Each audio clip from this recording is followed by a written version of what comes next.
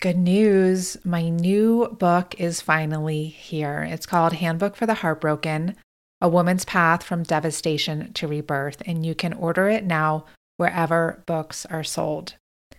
I wrote this book after the 5-year span between 2016 and 2020 when I experienced serial heartbreaks that rocked literally every area of my life, my health, relationships, money, career, social status, and even my very sense of self. And along the way, I really got to experience firsthand how dysfunctional our culture's relationship is to loss. I saw how we live in a heartbreak illiterate world that's obsessed with success and shackled with isolation and ignorant of how valuable our suffering can be for our growth and our evolution, not only as individuals, but also as a collective. So this book expands the conversation around loss beyond just breakups and bereavement, although we definitely cover those too, in order to include falls from grace of all kinds, personal, professional, and collective. So whether you're experiencing hardship now or know you have past hurts that are holding you back in certain ways and still need healing, this book is here to support you. It's also a great book to gift to clients, family members, friends, just other women in your world who are going through a challenging time. It will show you that it's only through fully turning toward your heartbreak with support, courage, and compassion that you can heal. So within the loving pages of this book, you will have full permission to fall apart and slowly, organically find your way back to greater wholeness. I'm truly excited to share this with you. It was not a joy to live this journey, but it really was a joy to write it. And you can find it again wherever books are sold, and the audio version of the book is available as well. If you would like some gifts to accompany you on your heartbreak journey, you can get those at handbookfortheheartbroken.com. Those are free. Whenever you order books, you can just send in your invoice or your receipt, and we'll send you those accompanying gifts. Enjoy. So the case is like, yeah, you should come back into connection because it's good and you'll get things from it, and you can enjoy more relational intimacy and expand your emotional psychological range by connecting with cedar trees and volcanoes and deities. But also you'll sleep better at night because the part of you that knows it's a relational universe will feel like a little safer existing as part of you. Hi, I'm Sarah Yvonne Stover, host of Truth, Love, and Beauty. I'm an author, internal family systems practitioner, and teacher of women's yoga, meditation, and spirituality, who's built a long career since the early 2000s to be exact, in supporting women to cultivate greater psycho-spiritual wholeness and, in turn, to come home to themselves. My dedication to women and to the upliftment of the feminine at large has been a lifelong one. From growing up as the second oldest of 4 sisters in a Connecticut suburb of New York City, to studying at an Ivy League all-women's college, all the way up to today. And the very things I support women with mirror the struggles that I've had. Things like doubting, pushing, perfecting, hating, and yes, at times, even hurting myself. Yet I've found, and I have a sense that because you're here, you have too, that these very wounds and pain points can become openings for profound healing, growth, and spiritual insight. I created this podcast in service of honoring just this sacred healing journey that we women are on. It was born out of my own desire to hear Dharma talks, which are what the Buddhist tradition calls wisdom teachings, through the distinct lens and voice of the sacred feminine. Here, I'll share these very talks, along with rich conversations with leading thinkers and luminaries about all facets of the feminine spiritual journey. Plus, this podcast highlights 3 of the core values we must embrace on the feminine path: truth, love, and beauty. values which we all need more of during this tumultuous time in history. I'm so happy you're here. Let's dive in. Hi, everyone. Welcome back to another episode of Truth, Love, and Beauty. It is a dreary early November day here in Boulder. I think we're actually supposed to get our first snow later this afternoon. And we just passed over the cross-quarter day, or the halfway point between the equinox and the solstice. So today's conversation is a fitting one, as this is also the time of the year when it's said that the veils between the worlds is the thinnest and we have the most access to our ancestors. But we'll get to that in a moment.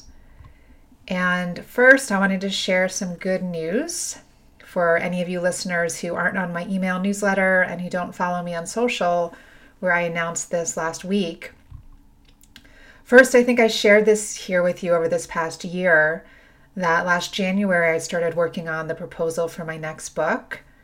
I then started submitting it to agents over the summer because with my first two books I didn't use an agent, and I just felt called to move to a new publisher this time around and to get an agent to support me in that. And in August, I signed with my top choice agent, which I'm very grateful for and very happy about. And just a few weeks after that, Sounds True made me an offer for this next book. So my third book will be published by Sounds True in 2024. And I am very grateful for how swiftly this entire process unfolded. It's also a bit incredulous to me that this book will be coming out 9 years after my second one. That is a big gap, much bigger than I ever intended it to be. Yet I also know that I write my books from a really deep place inside, and that there was definitely a lot of life that I needed to live before I can now sit down and write this book.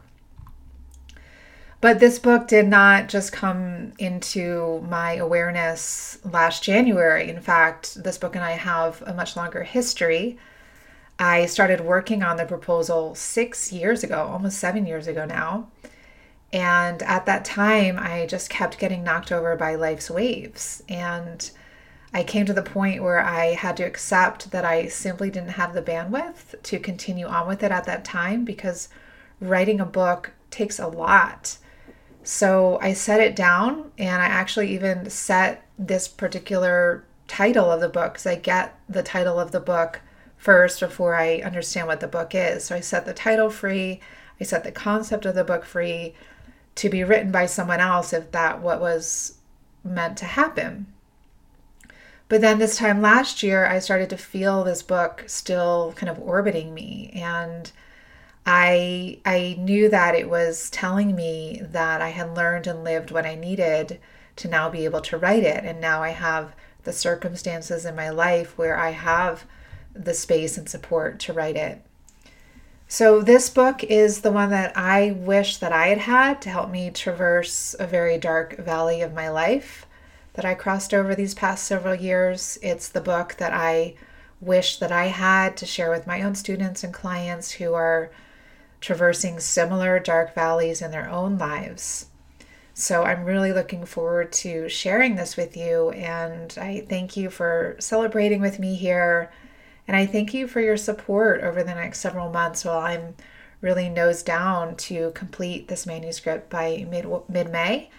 And I'm guessing that I will share some updates with you all along the way as I go, if that's of interest.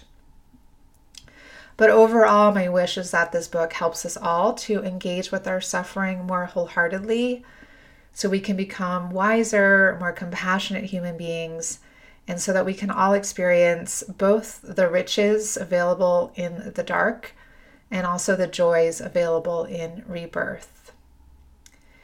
And that's a great segue into today's conversation, because this month's guest on the podcast, Daniel Foor, was a companion of mine through his teachings during some of the years that I'll be writing about in this book. His work on ancestral healing has been especially impactful for me, and this has made him just one of the teachers that I recommend and to my students and refer to the most when they're in need of excavating this particular layer in their own healing journeys.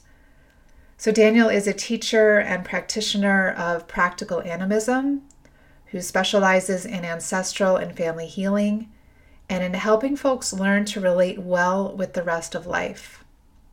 He's a doctor of psychology, marriage and family therapist, founder and director of Ancestral Medicine, and author of Ancestral Medicine, Rituals for Personal and Family Healing.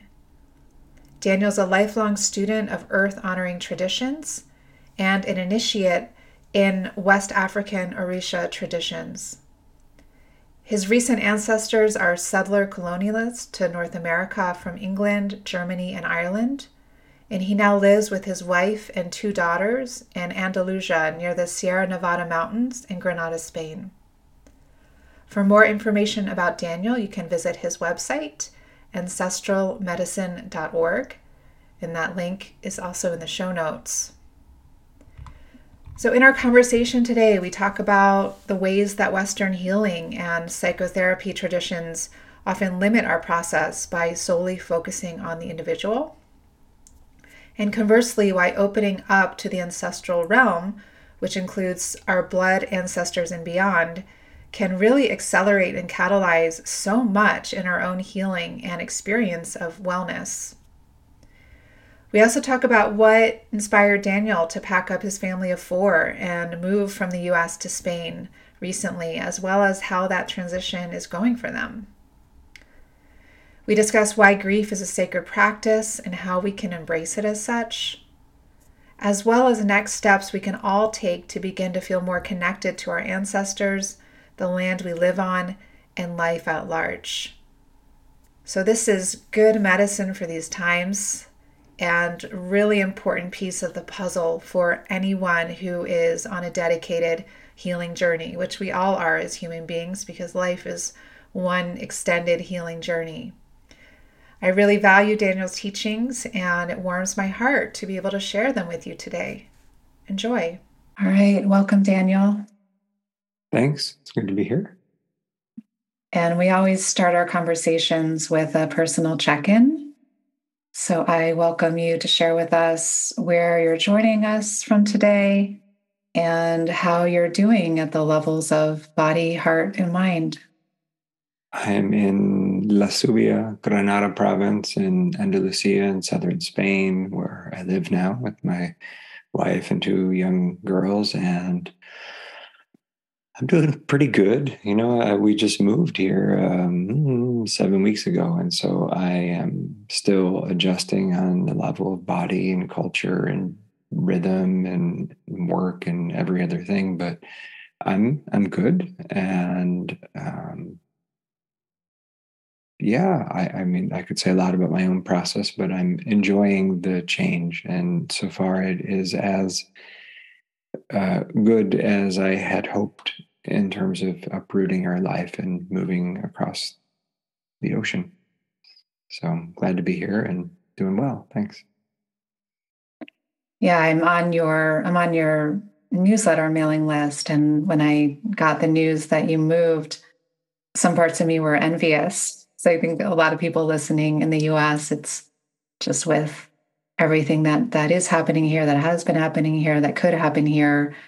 I know a lot of us are considering moving abroad, and it's inspiring that you not only moved yourself, but a family of 4. And was there like a particular defining moment, or like what led you to say, let's do this? There's a lot I could say, but in general factors are wanting to raise our daughters in a multicultural way that is not reflective of American exceptionalism and imperialism, and wanting them to be multilingual, and wanting personally to be closer to Europe and in a more culturally diverse place for parenting, and just personally. And I was at our older daughter's completion for her Montessori. She was, was 4, and found myself in June, I think it was, standing in the back row, wondering how I would navigate an active shooter situation. And I don't want our children to be killed by machine gun fire at their schools. And so that's another reason I've left the United States and hope to not return. And I like values like more or less free education and healthcare. And there's a quality of unresolved trauma, and I guess I would say like cynicism and meanness that I just feel real sad about, having spent the first 45 years of my life, aside from travel in the US. And I'm just beginning to detox. I was with a friend today, and it was comfortable temperature out, and he left. We went to a pottery shop or something, and he left his 8-month-old in the car with the windows down because it's comfortable, because she was napping. She was like actually out of his sight for a moment. And I was like, in my nervous system, I was like, whoa, is that okay? Oh my God, you're leaving your kid in your car. This is dangerous. The world is dangerous. And he was just like, he's French, Moroccan. And he was just like, it's okay, man. She's right there. It's okay. And so I'm I'm downshifting here. There's lots of other layers, but as a father, I want our children to grow up in a better environment than the United States is currently able to offer. And that's privileged of me, and I feel slightly bad about it, but not enough to stop me from taking the opportunity to move. Yeah, I hear that. I remember when I visited Iceland some years ago, I saw, like, going into the grocery store, people would just leave their babies in the carriages outside of stores as they went in, because they felt that fresh air is better for them than being in the store, and it's totally safe to do that. And it was just so shocking, because you could never do that here in the US. Oh yeah, I looked up like how many mass shootings are there in Spain, and it was like none. We don't like. They're just like, we don't do it like that here. We do, and it's not like a few every once in a while. It's like, no, there aren't as many cops here. Not as many guns. It's not the idealized things. Everywhere has their complexity, but you know. So those are a few things. I did not to be so heavy about it, but the U.S. is a mess, and I feel so sad for how it is there, and all that still lives in me and will for all of my life. But I need a break. Yeah, So I'm experimenting with that. Yeah. Yeah. And so a lot of what I wanted to talk about today with you is this whole process and concept of ancestral healing. And that's how I was first introduced to your work several years ago. A colleague here in Boulder recommended it, and I had a session with you and started working with one of my lineages and with one of my lines, and got your book, and then didn't continue on. And then the pandemic came, and suddenly I was just sheltering in place by myself, not much to do. And you were offering your online course for ancestral lineage healing. And I was a part of it, which I was really grateful for, because I had a lot more time and space to do the work, and also more motivation because of all that you shared about how, especially during that time when we were alone, like, we could call on other than humans to support us and to help us. So what led you to initially become so interested in ancestral healing that is one of the main focuses of what you share in the world? Yeah. I was drawn to ritual and religion and shamanism and things like that when I was even a teenager, and I had the good fortune to connect with some teachers early on. They gave me some basic skills, and those early teachers nudged me to relate directly with my own ancestors. So they planted a seed that was very helpful. And what came from that was in the late 90s, is I ended up connecting with much older pre-Christianity, in my case, Germanic, English ancestors, places where my people of blood are from historically. And And that was very connective and potent and meaningful. And then engaged in a practice of partnering with them to assist those among the recent dead, like my grandfather who had taken his own life, or other ones from my recent lineages that still were in need of healing. No one had been tending in spirit to those things. So I did a cycle of that work in my own, and for maybe 6 years, fairly focused way, and also started to train as a therapist during that time, and then from 2004 or five until the present, really. So the last, I don't know, just 25 years, something.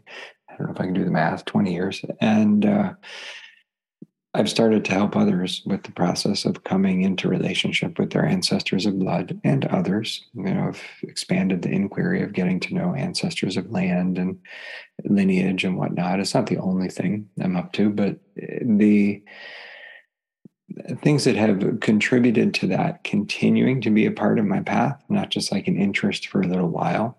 One is recognizing how powerful it's been to address the wound or the cultural like hole or lack of culture from the blown out mess of white supremacy, of settler colonialism, of the sort of myth of US exceptionalism, and all the tendency to avoid the difficult history in the United States and the Americas generally.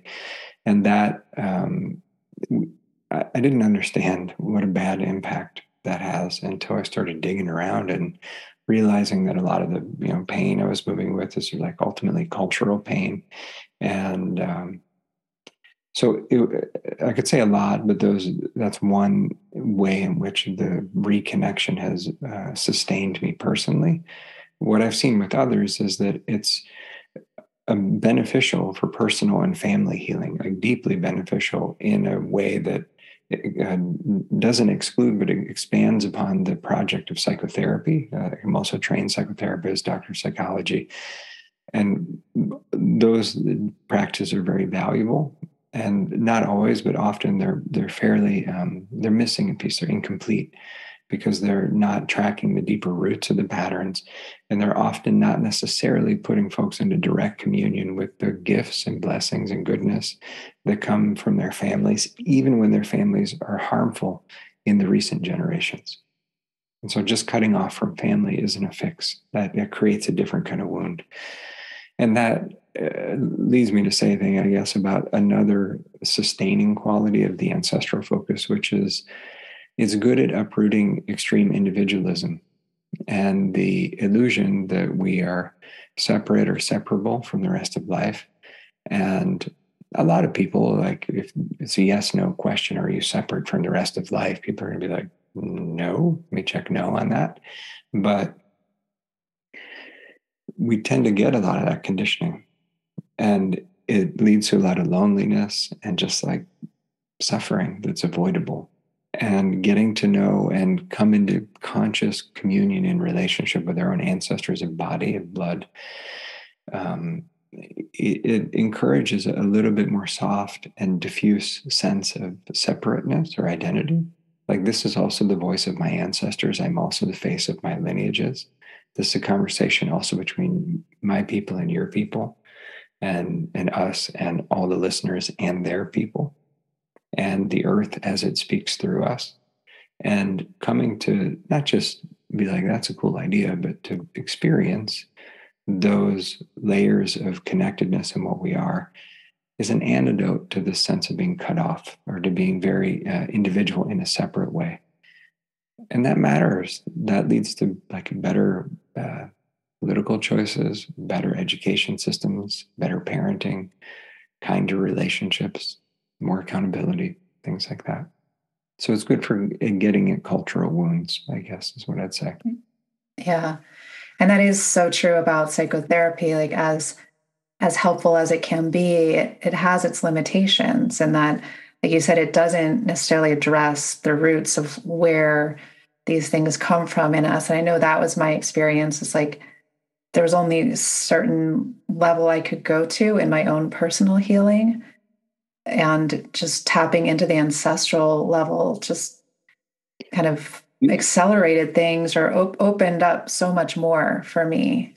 It's good to have a well-adjusted self, but at a certain point, the self is the problem or it's the obstacle. And therapy, a lot of therapists, unless they've done those layers of cultivation, and some have, of course, but therapy doesn't, on the whole, tend to frame the client's suffering as cultural pain, as soul level pain, as pain that comes from confusion about destiny and purpose, as things like that, which actually matter a great deal. If we're not on an identity level congruent with what our soul came here to do, the soul level of what we are is going to make it difficult for that unhelpful false identity to keep functioning. And so the having our life fall apart might be what's needed to come into more congruency. If a therapist has seen that in their own life and done their own inner work, then they can probably hold a good space for it. But it's not typically part of the training. Yeah.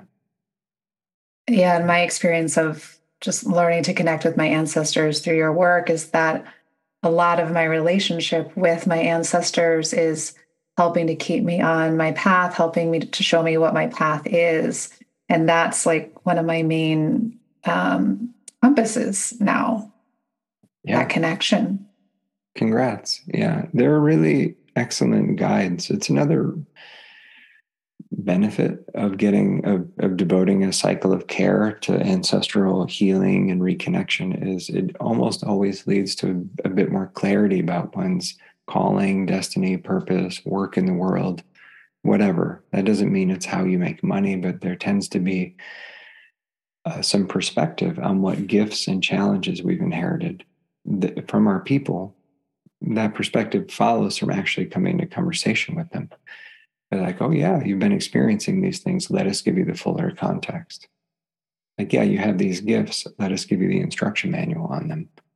But like, it's easier to actually talk with people who lived them their whole life. Here's some instruction. Well, that's efficient. It's efficient. You don't have to recreate everything. And in that way, it's a chance.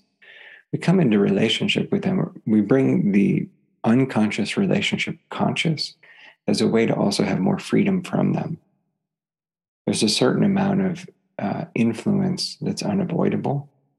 And if we bring that conscious, we can actually have some amount of choice and negotiation within it.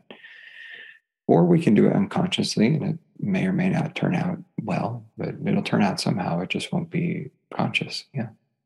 Yeah. Yeah, I'm an internal family systems practitioner, and something that I appreciate about that modality is how it brings in the ancestral piece and the cultural piece and looking at what we take on from those levels. And a lot of your work is actually, a lot of practitioners are actually integrating some of your work into, including myself now, and it's very complementary.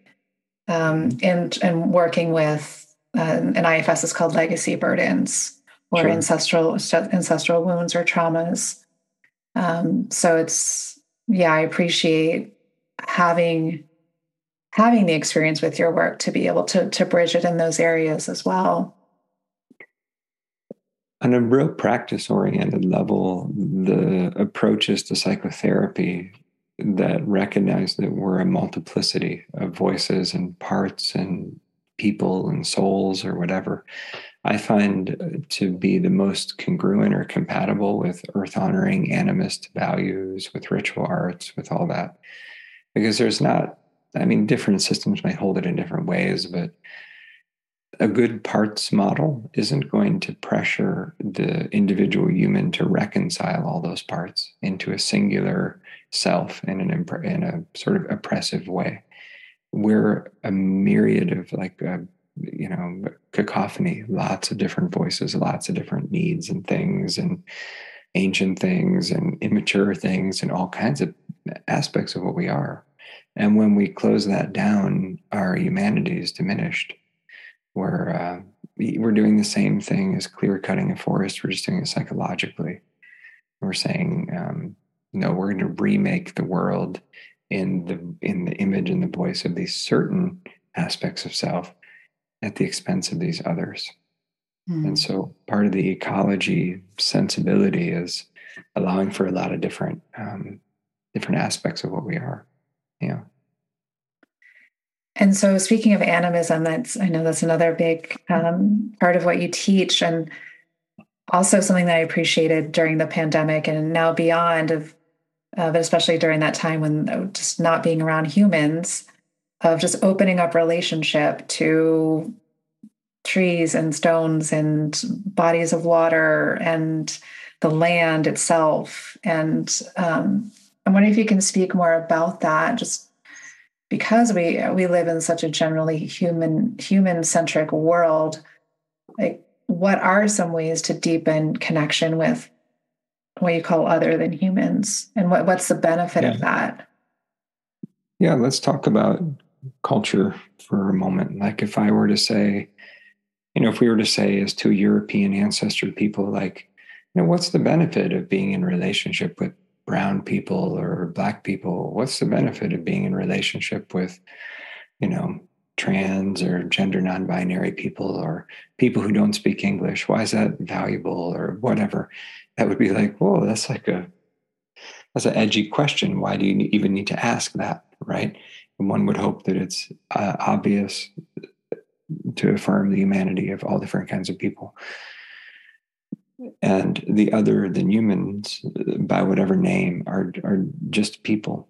And so we're talking about cultural dynamics when we talk about our dynamics with the local rivers or the grasses near our home or the food that we're eating or the electrical fire used to have this conversation or the fibers in the clothes we're wearing.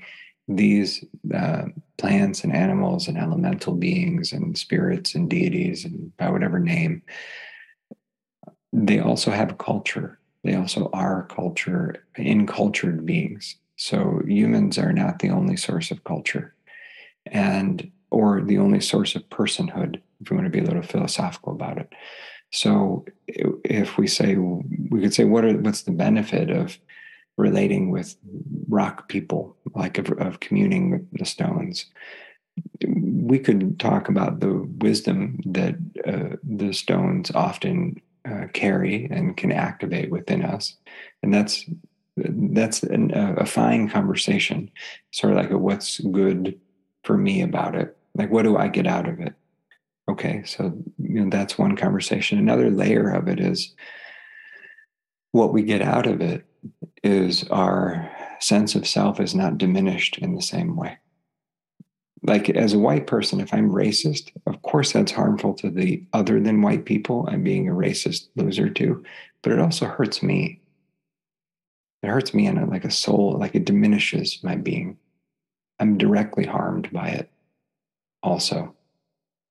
And if we don't honor the relatedness with the rest of life, of course, the others are harmed by it. And we get things like a global extinction crisis and rapid human driven climate change and other kinds of catastrophe that we're living in.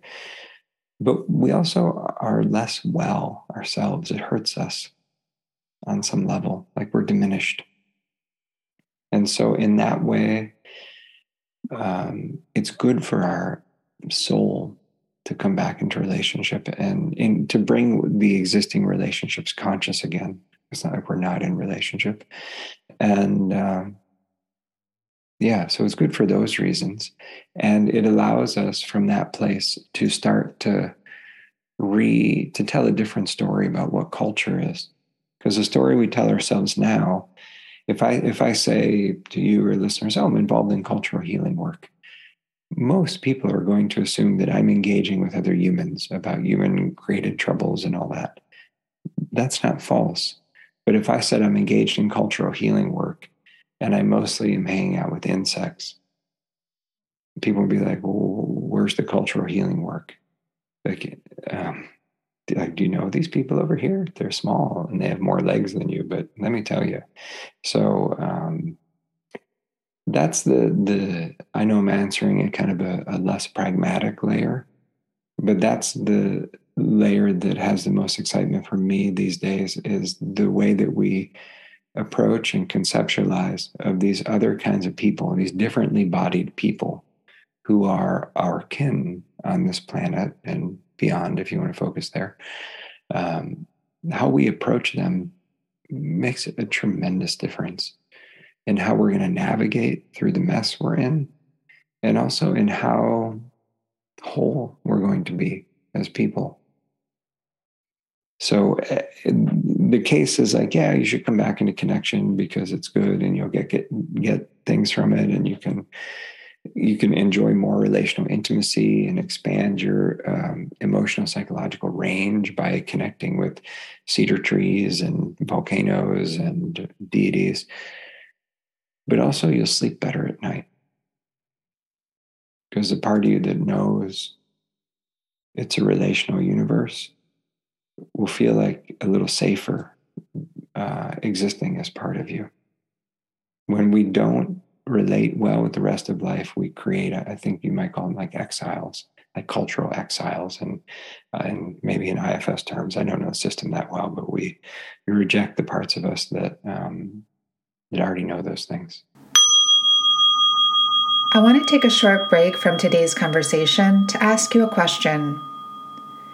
Have you ever felt like you reached a point in your healing journey where you plateaued, got stuck, or didn't know how to move forward? Maybe it's a behavior you're engaging in, one you know is unhealthy and you want to stop, yet no matter how much willpower you bring to it, nothing seems to shift. Or if things do shift for a short period, they eventually shift back, making you feel like you're stuck in a painful cycle. Or maybe something challenging happened to you in the near or distant past that you know you haven't fully resolved. You have fears about doing that and also wonder how or where you'll find the time and or resources to do that. In my work as an internal family systems practitioner, I support hundreds of women who are experiencing these exact things. So much so that I felt inspired to compile a resource guide for any of you who might find yourself in similar places. So this free 10-page guide spells out the 7 core obstacles we women face on our healing journeys, as well as the next steps to overcome them. Yes, it's totally free, and you can download it at womensyogateachertraining.com/7 obstacles. And that's the number 7, not the word 7. So womensyogateachertraining.com/7 obstacles. I hope and trust you'll recognize yourself in there and gain some new perspective and encouragement to find your next right step. So enjoy, and now back to today's conversation. And so, like, for instance, with you moving to new country, new land, like, what are some ways that you are engaging with the land there to build those new relationships in a new place? Yeah, I'm very early in that. I mean, I've done basic things like make offerings at the river and cemetery, and I try to be like honest and generous with the people here, like giving a little extra change today. Somebody who was, had their bowl out or their hat out. That's an offering to the earth also. The humans here are the earth also. But I'm not there yet, but my Spanish is good, but it's not excellent. And I look forward to a time when I'm able, hopefully next year, to anchor in-person teachings that make space for, with humility, some of the cultural pain that's present here to surface. Even the not very well metabolized 40 years of brutal dictatorship that ended in the 70s is still really raw and really present in a lot of people's hearts, and to come in as someone who hasn't lived that story requires a great deal of humility and listening. And I do have some skills in ritual tech that can be useful for the people motivated to address the cultural wounds that are present here or in other places. I mean, that's my work. So I say that because I think belonging is earned. And so I'm looking for ways to earn my belonging here. And that's just going to take time. Like for now, it's just like being humble, following the rules, showing up for every little bureaucratic appointment, and like not cutting corners, and, you know, being respectful. Yeah. Mm-hmm. And you having lived in places for longer periods of time where you did have a deep connection with place and did have that deeper feeling of belonging, um, what what was the felt sense of that? Like, how did you know when you got to a place of like, yes, I'm deeply connected here? Hard to put that in words. The place I have cultivated that most intentionally over a number of years was in the San Francisco Bay Area, through hundreds really of days of in person, like on the ground outside ritual, on, you know, sometimes, well, a lot of group ritual on the land and the mountains around the bay and with the waters, and really coming to know the land as body, coming to relate with the mountain spirits directly, with the I would feel when I left the circle of mountains around the bay. I like feel it. Oh, I'm out of my terrain now. But when there was a sense of being able to be in a position to welcome others. And like, I'm not alone. I know we make a lot of, gestures of respect in different tangible, relational, and ritual ways to the indigenous peoples and ancestors and difficult history there. So a lot of that ritual work was a form of earning belonging by tending to those layers of things. But like, how does that feel? Well, that feels very intimate and very supportive, and like when you're in relationship with the land enough that you've earned some degree of belonging. And when I say earn, I don't mean like you have to earn your love, or it's not like you have to be good enough. I don't mean it in that way, but I mean participation in the story, and saying, well, your pain is my pain, it's shared because we're family. That's more how I mean it. And so moving like that, there's a sense, for example, that the land confers a kind of protection or a blessing, because it's in their best interest, the elders whose bodies are the place, that you not die. And so there's a sense that you'll be looked out for because you're being sponsored by those spirits, because you're actually doing something that they wish for you to do. And it was also very important as a sustained working for me to break down some of the conditioning being separate from the rest of life, and this whole like human nature binary or fiction.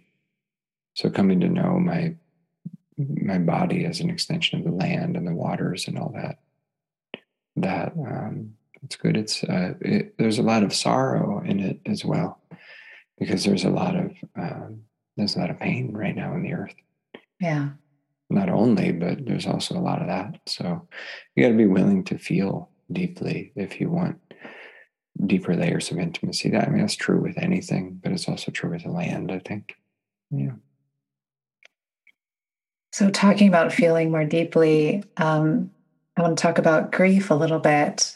And I don't know if this is still on your website, but I know some years ago there was a talk on your website about grief as a sacred practice that was really supportive for me. And I just recommended it to a lot of people. And this is another thing that is not included in our culture, these rituals around grief and seeing grief as sacred. Um, can you speak more about this? Yeah, it's a topic I actually I love, and I'm teaching a course next month or in late 2022, and practices for grieving and heartache. And so, but it's woven into a lot of other things. I teach the animism work, because how can you not notice the catastrophe if you're connecting with the earth or with the ancestral healing work, whatever? There's a component of sorrow and reconnection. But what to say about grief? Psychology is generally better than the way the dominant culture tends to be, at least in the US, because psychology will at least affirm the importance of grieving rather than being blocked and repressive about it.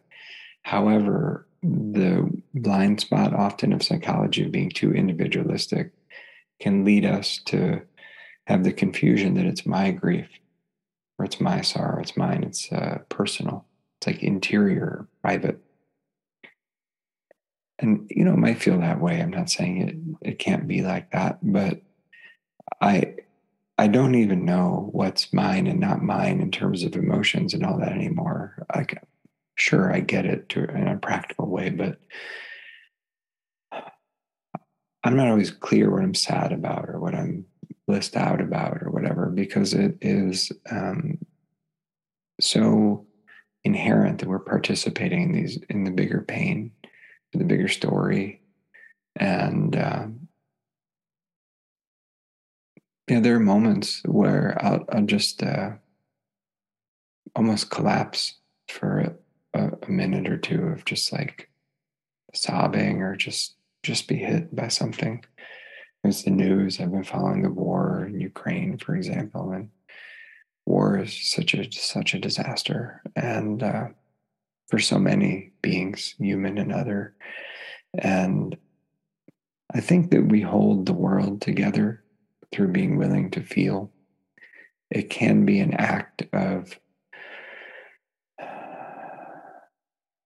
like stitching reality together, or keeping things held in the greater story, or like there needs to be how to say it. The world's made more of story than anything, and grieving when things are fragmented or painful or just changing is a way of feeling the truth of the story and holding the world together through authentically expressing that. That might involve tears, it might involve vocalizing or movement, or wearing all black or wearing all white, or eating or not eating, or 10,000 forms it can take. But the bearing witness to what's happening internally, externally, and not turning away from it requires some courage. And it is in that way of an indispensable aspect of the overall path of being an adult, like of being an emotional, spiritual, if you will, grown up, being willing to feel and turn toward like just how much pain there is, and how much pain, like in regular, quiet, domestic ways, where we have sad, lonely childhoods, and then we take it out on one another.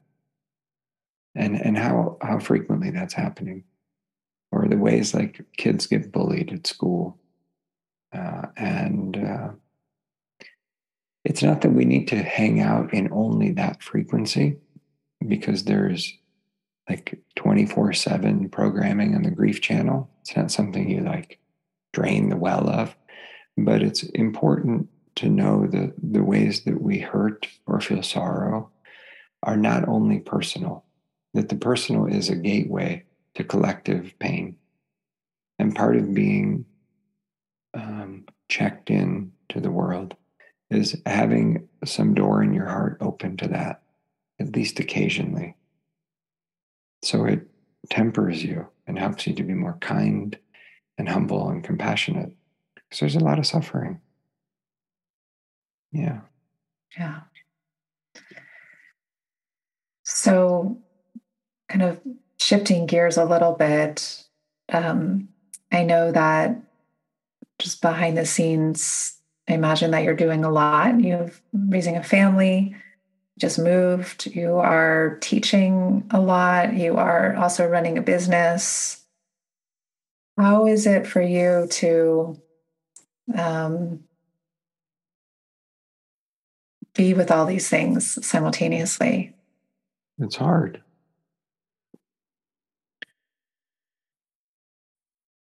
Sometimes it's lonely and a little bit overwhelming. Yeah. Um, but I choose it also, like an international move with two young kids. It's not like a relaxing thing, really, and yet I'm really, like I said, I feel at the front end of a big detox. I'm like still, we haven't picked up our final like residency card, and even then, we're not residents yet, but um, it's not all the way real yet. So I haven't totally like relaxed into it, but there's a detox that I feel on the front end of. And yeah, what to say? One thing I've been learning to let go of in recent years, really since becoming a father, is perfectionism. Because and my father and brother are both engineers in their own way, vocationally, and I feel very in touch with my Germanic ancestry and very like we started the interview at 9 here. I'm like, okay, it's exactly 9. Where are you at? And so that's not very Spanish, but that that perfectionism is. Uh, I feel like I'm getting like a B at all the different domains of my life, which is like an A for humanity, and still a B in the sense that I got books I want to write. I'd like to do even more with my kids. I'd like to be even more leaned in with my marriage, my self care, with my spiritual practice, with my friendships, with my Spanish studies, with my sleep, and all of it. But I'm kind with myself most of the time, and so that makes it workable. And I am allowing within the one of the traps of becoming a brand, if you will, like ancestral medicine, like the ancestor guy, which is fine. But it's imperative for me to be authentic and honest about where I'm at with that, and to allow myself to change and grow. If I don't, I'm not doing anybody else any favors. But it's like any to artists be like, oh, your second album wasn't like your first album. Like, yeah, no doubt. I didn't promise it would be. So there's a weird way in which becoming even a medium well-known person is a funny feedback loop that it's hard to not notice a little bit how you're perceived by the world. And then I'm like, oh, should I keep doing that? Should I do a different thing? Well, I need to fall back into even more clarity about what I'm doing here. Make sure I'm true to that. Fortunately, I happen to still be into the ancestor tending, not because I need to, but because I actually am learning new things about it as I go. But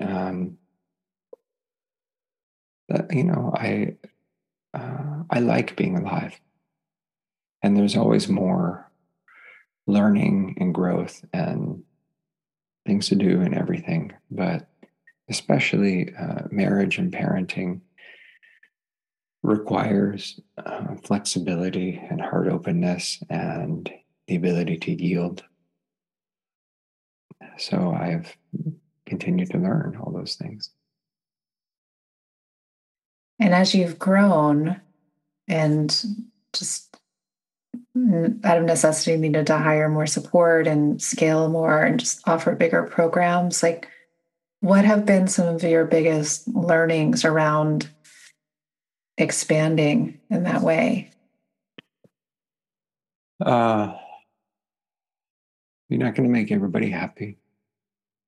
And some people will have strong projections onto you and hate you even and feel like real, like hatred for you. So that is complicated for someone who likes to be liked and is very Libra, true to the sign in that way of caring what people think on some level. And so, like, I wouldn't wish leadership or, I don't know, fame is really describes my condition, but like being a public figure, I wouldn't wish that on my enemies. Really, it's not. I don't mean it in a whiny way, but it's a weird condition a little, because you have to wonder, like, at times at least, are people relating with me because of that? Do they want something from me? Here in Spain, it's lovely because nobody asks you what you do really so much. A qué te dedicas? Like, what do you dedicate yourself to? It's like a soft way of asking it. But oh yeah, what to say? I forgot the original question. Just like what are the biggest learnings from growing? Well, yeah, I've had to learn your business to like dig into the finances and the hiring and the how to be a business person. And I just didn't have those skills. I'm not sure that I have them in abundance now, but I really, meet regularly with our excellent director of operations and have weekly staff meetings. And we have a team of around 8 people right now, which, requires some income to employ 8 people, and to partially employ for side work a good number of other ritualists through the Ancestral Medicine Network as supervisors and event leaders. And so I enjoy bringing meaningful work into the world. And so that's a point of satisfaction. I enjoy being able to meet the basic needs of my family doing work that I love. So I'm grateful in that way. But it's not easy. And people sometimes think it's like, oh, you got this rock star ideal life, or like, that's great. But it's easy in the weird distortion bubble of social media to form a picture of someone in their life, or to be like, oh, I'm jealous of their success, or I have that feeling about someone. And it's like, oh, Daniel, like, jealousy is a real corrosive kind of thing. It's important to me not push it away, but it's good to notice that. And it comes out of this place of scarcity and competition, which is really it's a rough energy to sit with. But I try not to focus on it too much. There's a need to responsibly inhabit the roles. And it means I can't be friends with a lot of people who would be, awesome people to hang out with more, because they've studied with me, and then that's complicated.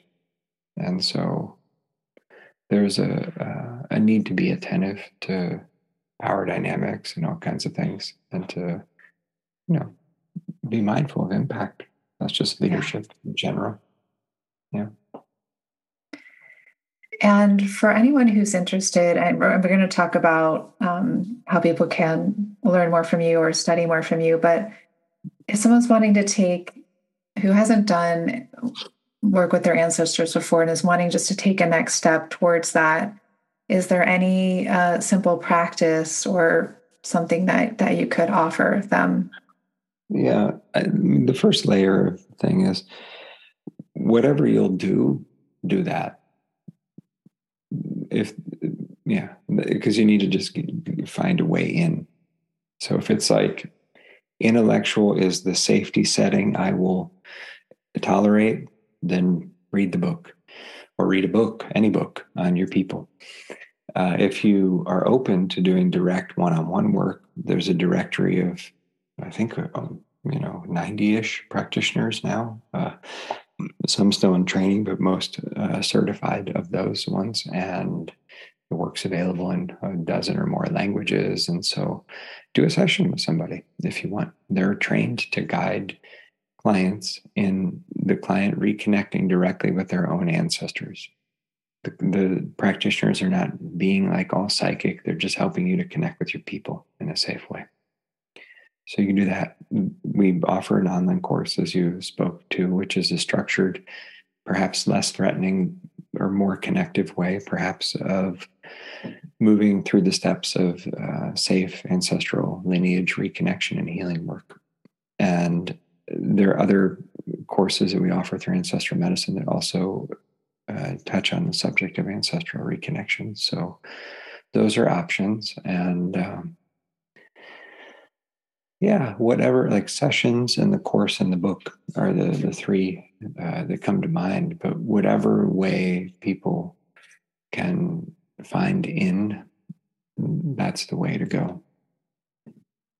It's not, I guess one thing I would add there is there's nothing spiritual about it. You don't need to believe in anything. It's not like, I'm involved with religious traditions because there's a lot of interesting people and practices and teachings within them, but that's not everybody's deal. That's not like, I don't know, I feel like I'm mining them respectfully for juicy bits that the rest of the world doesn't want to have to do all that digging for. And, but you don't need a different identity or a whole belief system or whatever to relate with your ancestors. Like if someone's going to eat better or like start a physical exercise practice, it's not like, well, I don't know if I believe in exercise and food. There isn't that extra layer. It's just like, wow, that's probably good for me. Let me try it. And so ancestor reconnection or ancestral healing work is just relational work. It requires culturally noticing messages you may have internalized that invalidate the reality of the ancestors.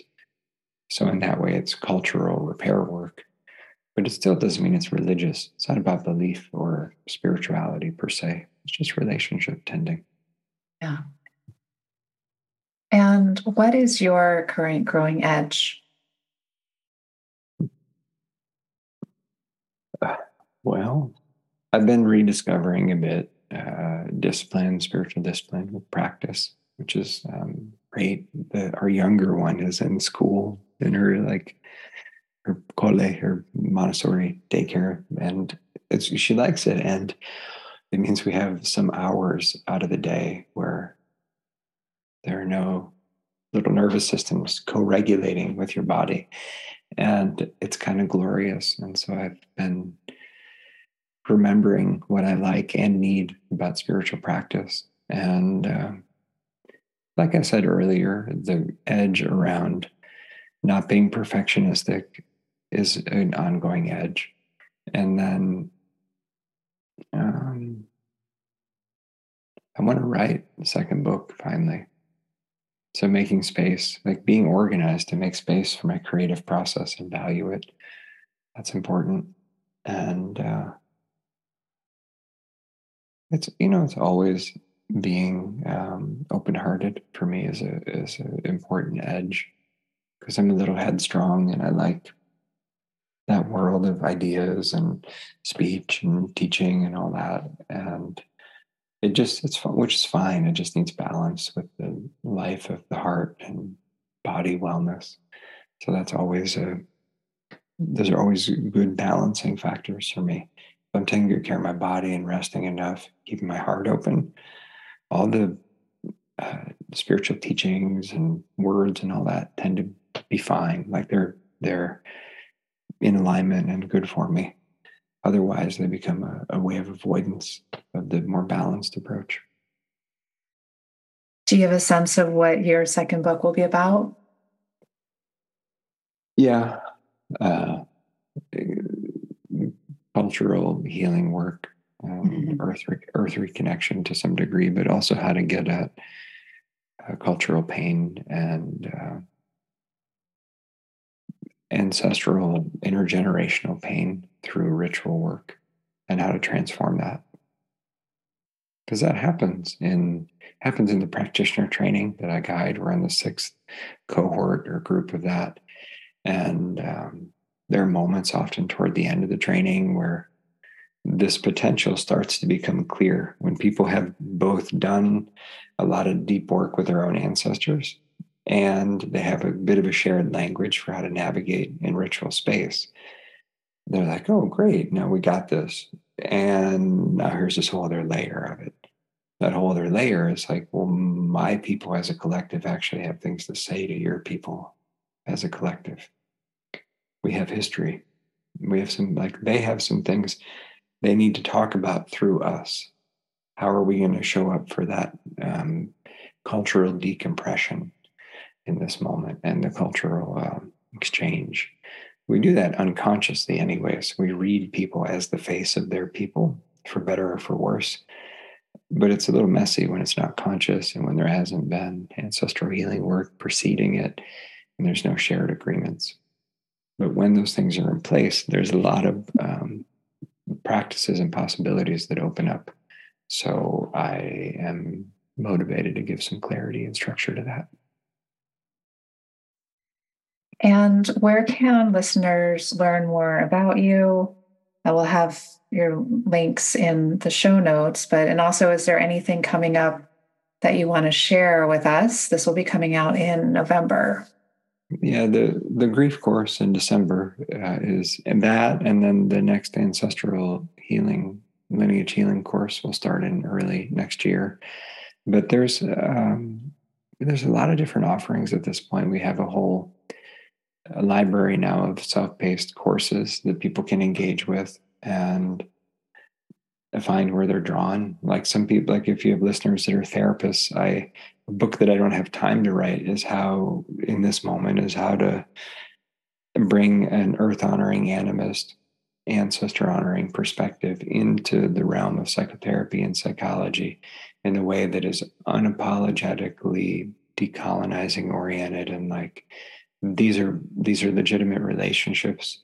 To suggest otherwise is a problematic, racist, reductionist imposition of materialist epistemologies, and all the academics can just sit the fuck down for a minute and listen to some more like ritually grounded, earthy people that have been navigating the human psyche for some thousands of years before the creation of the field of psychology, so that an actual dialogue can unfold. And so that, I know I'm having an intense edge about it, but it's how I feel toward the field. This is like the arrogance within the field when it's present. It's not always present, but it's often present. Causes me to just like sit down, stop talking like white European thing for a minute, and from that moment of pause, there's actually a lot of rich exchange that can unfold, and it's happening some, but it could be happening more. So there's a whole like side passion I have about the intersection of psychology with ritual arts and cultural healing. And there's an online course on that, on animist psychology, but I'm not foregrounding it right now. I just think of that as an example of it's not only ancestors all the time. Yeah.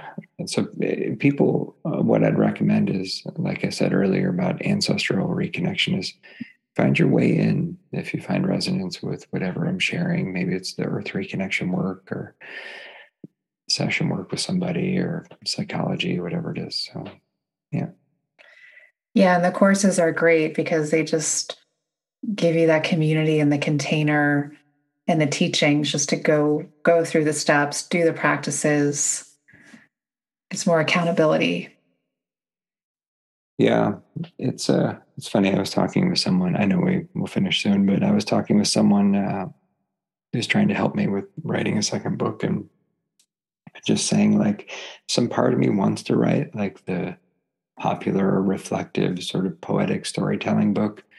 Like I have that in me, but at the end of the day, like I'm a pragmatic teacher, and the way I wrote the Ancestral Healing book is like, here's the principle.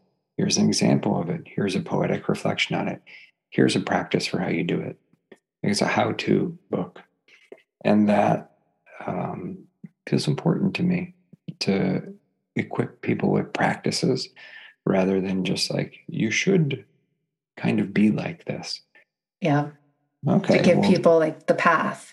Yeah, like the tools to actually be like, I'm just saying there's a mountain over there. Here's like a pickaxe and a rope and, some furry gloves. And this is how it worked for me. But, give it a try.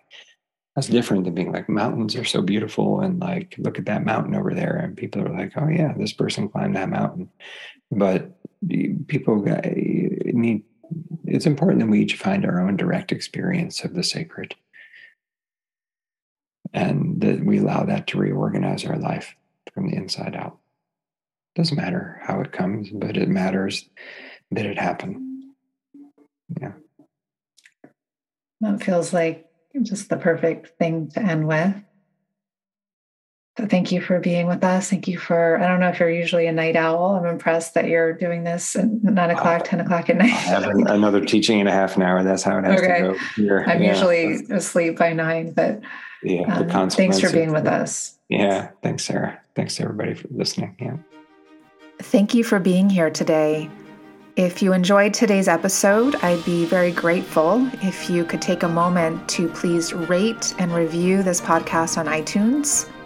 That is the best way to support me in continuing on with this podcast, and also to support other women in finding this, other women who may find this beneficial for their own lives. Also, don't forget to hit subscribe so you don't miss future episodes.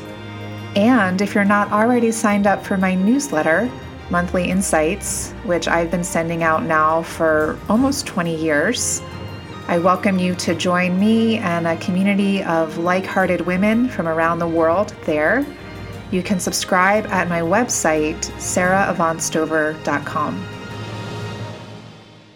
Until next time, I'm sending you my heartfelt support.